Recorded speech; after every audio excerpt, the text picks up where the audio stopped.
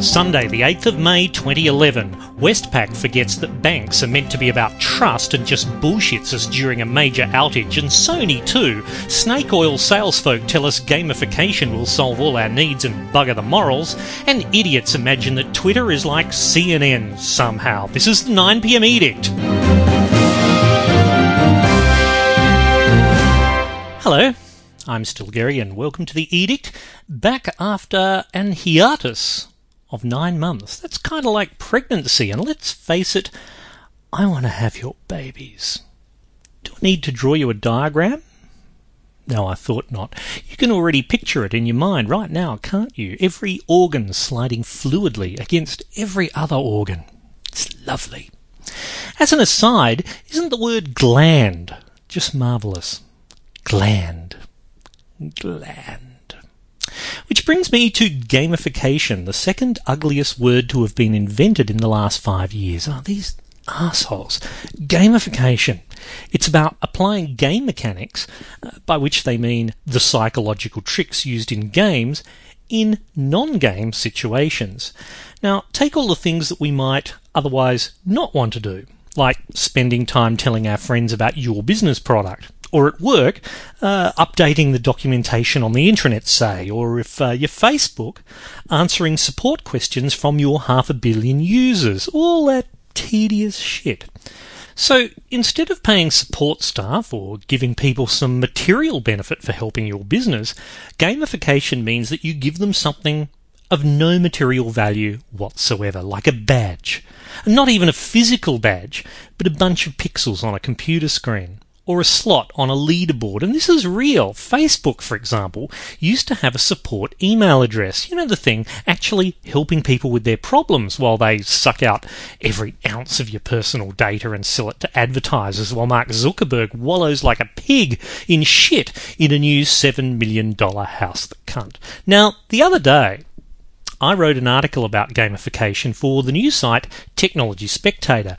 It's being spun out of Business Spectator, part of the same network as Crikey, who I've been writing for the last 4 years or so, and it's being edited by the gorgeous Charis Palmer. Did I say gorgeous? I mean the truly moisture-forming Charis Palmer. Now, am I saying that just so she commissions more work from me?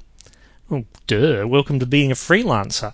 But in the tech spec piece I wrote, I was more coherent about my demolition of gamification than I will be here tonight. This bottle of Jacob's Creek 2007 Shiraz is only partly the reason, and why aren't those bastards sending me wine anyway?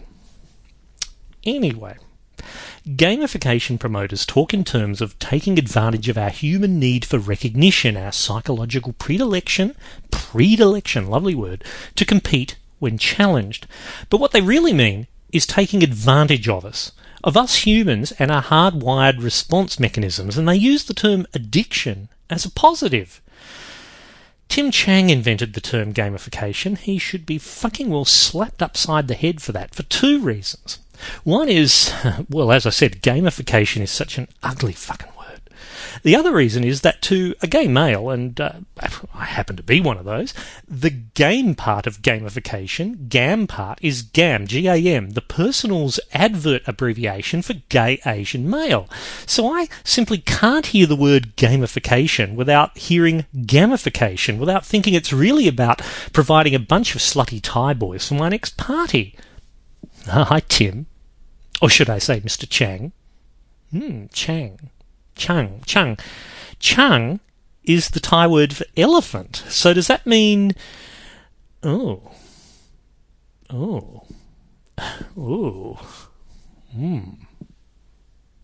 Sorry, where was I? Here's what Tim Chang, the man who invented the word gamification, said to Advertising Age last year. Quote, "Basically, game mechanics are a way to get consumers addicted to things." Addicted. Gee, there's no ethical dimension there, is there, eh?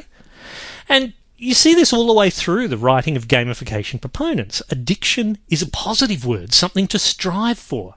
And let me repeat that. These people, and I use that term loosely, these people reckon it's right and proper to get you addicted to some game on their website in order to promote their business. What's particularly disgusting, and you can see this in the comments on my Technology Spectator piece. They have the nerve to point to some great work being done to help people recovering from brain injury, solid work that says giving people goals helps them recover faster. And they want to bask in this glory of this, worthy medical work and say effectively that's gamification and it's good. So what I'm doing is gamification, so it's good too, right? Well, for one, someone send them to a Logic 101 class so they can understand the logical fallacy in that. And for two, how fucking dare they? What on earth? What hand-waving snake oil salesmanship of the lowest order? Now, I use Twitter a fair amount. You may have noticed. Well, this afternoon I was talking about gamification, and Daniel Bond, Bondles9 on Twitter, pointed to a video from The Escapist called Gamifying Education. There's a link on the podcast website. Now, it's not a bad 10-minute explanation of how gamification would work in education, and on the surface it sounds quite good. Go away, have a listen. I'll wait. I'm still waiting. It goes for 10 minutes. So pause this thing and go listen to the other thing for 10 minutes. And then you come back to this one. It's really not that fucking hard. God, you people are so stupid. Okay, now stop and think once you've listened to that. One message is simply that positive feedback is better than negative. Rather than starting off assuming everyone's got the assignment right and deducting marks for errors, you give people positive points for achievement. They feel better that way. Gosh, you've just discovered the digital version of the gold star or the elephant stamp. Good on you. Elephant.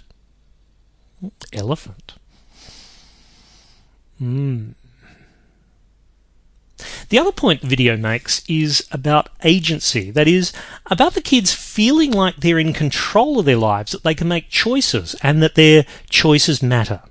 So how do we impart agency? Games. Almost any game can help hammer home the idea that you control the future. In a game, the cycle between choice and result is generally much shorter than that in life and much more clearly indicated. In a game, the player tries something, fails, tries something new, and keeps making new decisions until they succeed. Games teach us that different choices have different outcomes, and we control the choices we make. Yeah, but if you create a game universe where kids get fast feedback about their choices, then you're training them for a world that doesn't exist. The world really isn't one where you make a choice, and then within a short time you get feedback. And sometimes, no matter what choice you make, it doesn't matter. The world does its own thing, and you really don't have any control sometimes. Do we really want to train kids to expect that there will always be simple choices and quick feedback?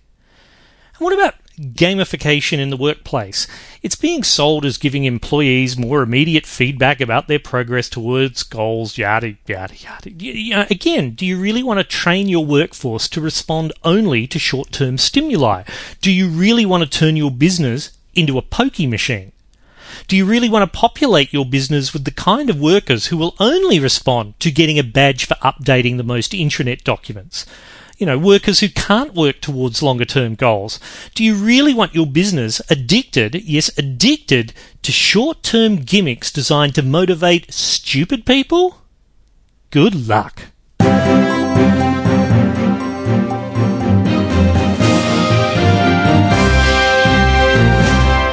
Now, as I said, this is the first edition of the 9pm Edict in 9 months, and I know I listed 3 things at the start of the program because that's, how the format is shaped, but fuck it, I'm exhausted. And tomorrow I have to head off to San Francisco to cover an event that, just between you and me, I'm now wishing I'd actually said no to. NetSuite's Suite World.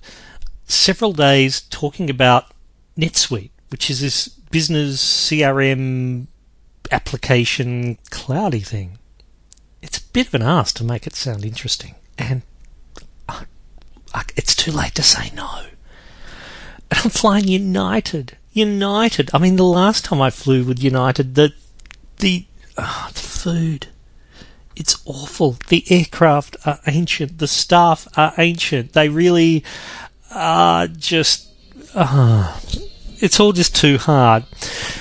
And I was going to talk about this whole Twitter Osama bin Laden thing, with people claiming that it was Twitter's CNN moment, which completely confuses Twitter with the people using Twitter. I was going to complain about Westpac, who failed to keep us informed when their whole network went down, but it's all too hard. I'm just going to wrap up now with an edict.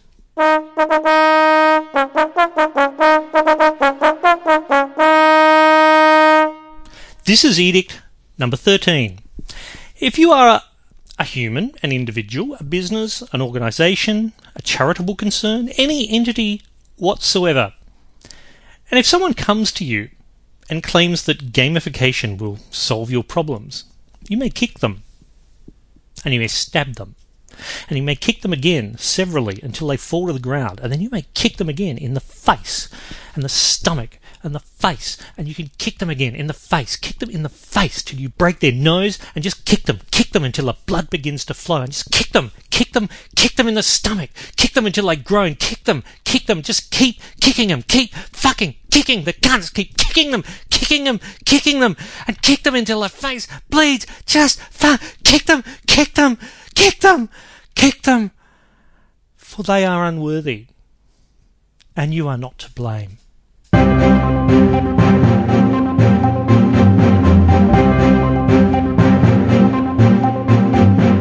That's all for the edict for now. I know it's been a long time since the previous one. It may be a long time until the next one. It may be a short time. I cannot judge these things. You must wait. But if you'd like to leave a comment, you can go to the website. If you'd like to leave an audio comment, you can either Skype to Stilgarian or telephone Sydney 61 28011 3733. I would like to hear from you. I would especially like to hear from you if you think that gamification is anything other than the moral bankruptcy that I think it is. I'll give you a fair hearing. The next edition of the edict will be when I bloody well feel like it, because this is the 9 PM edict. Good night.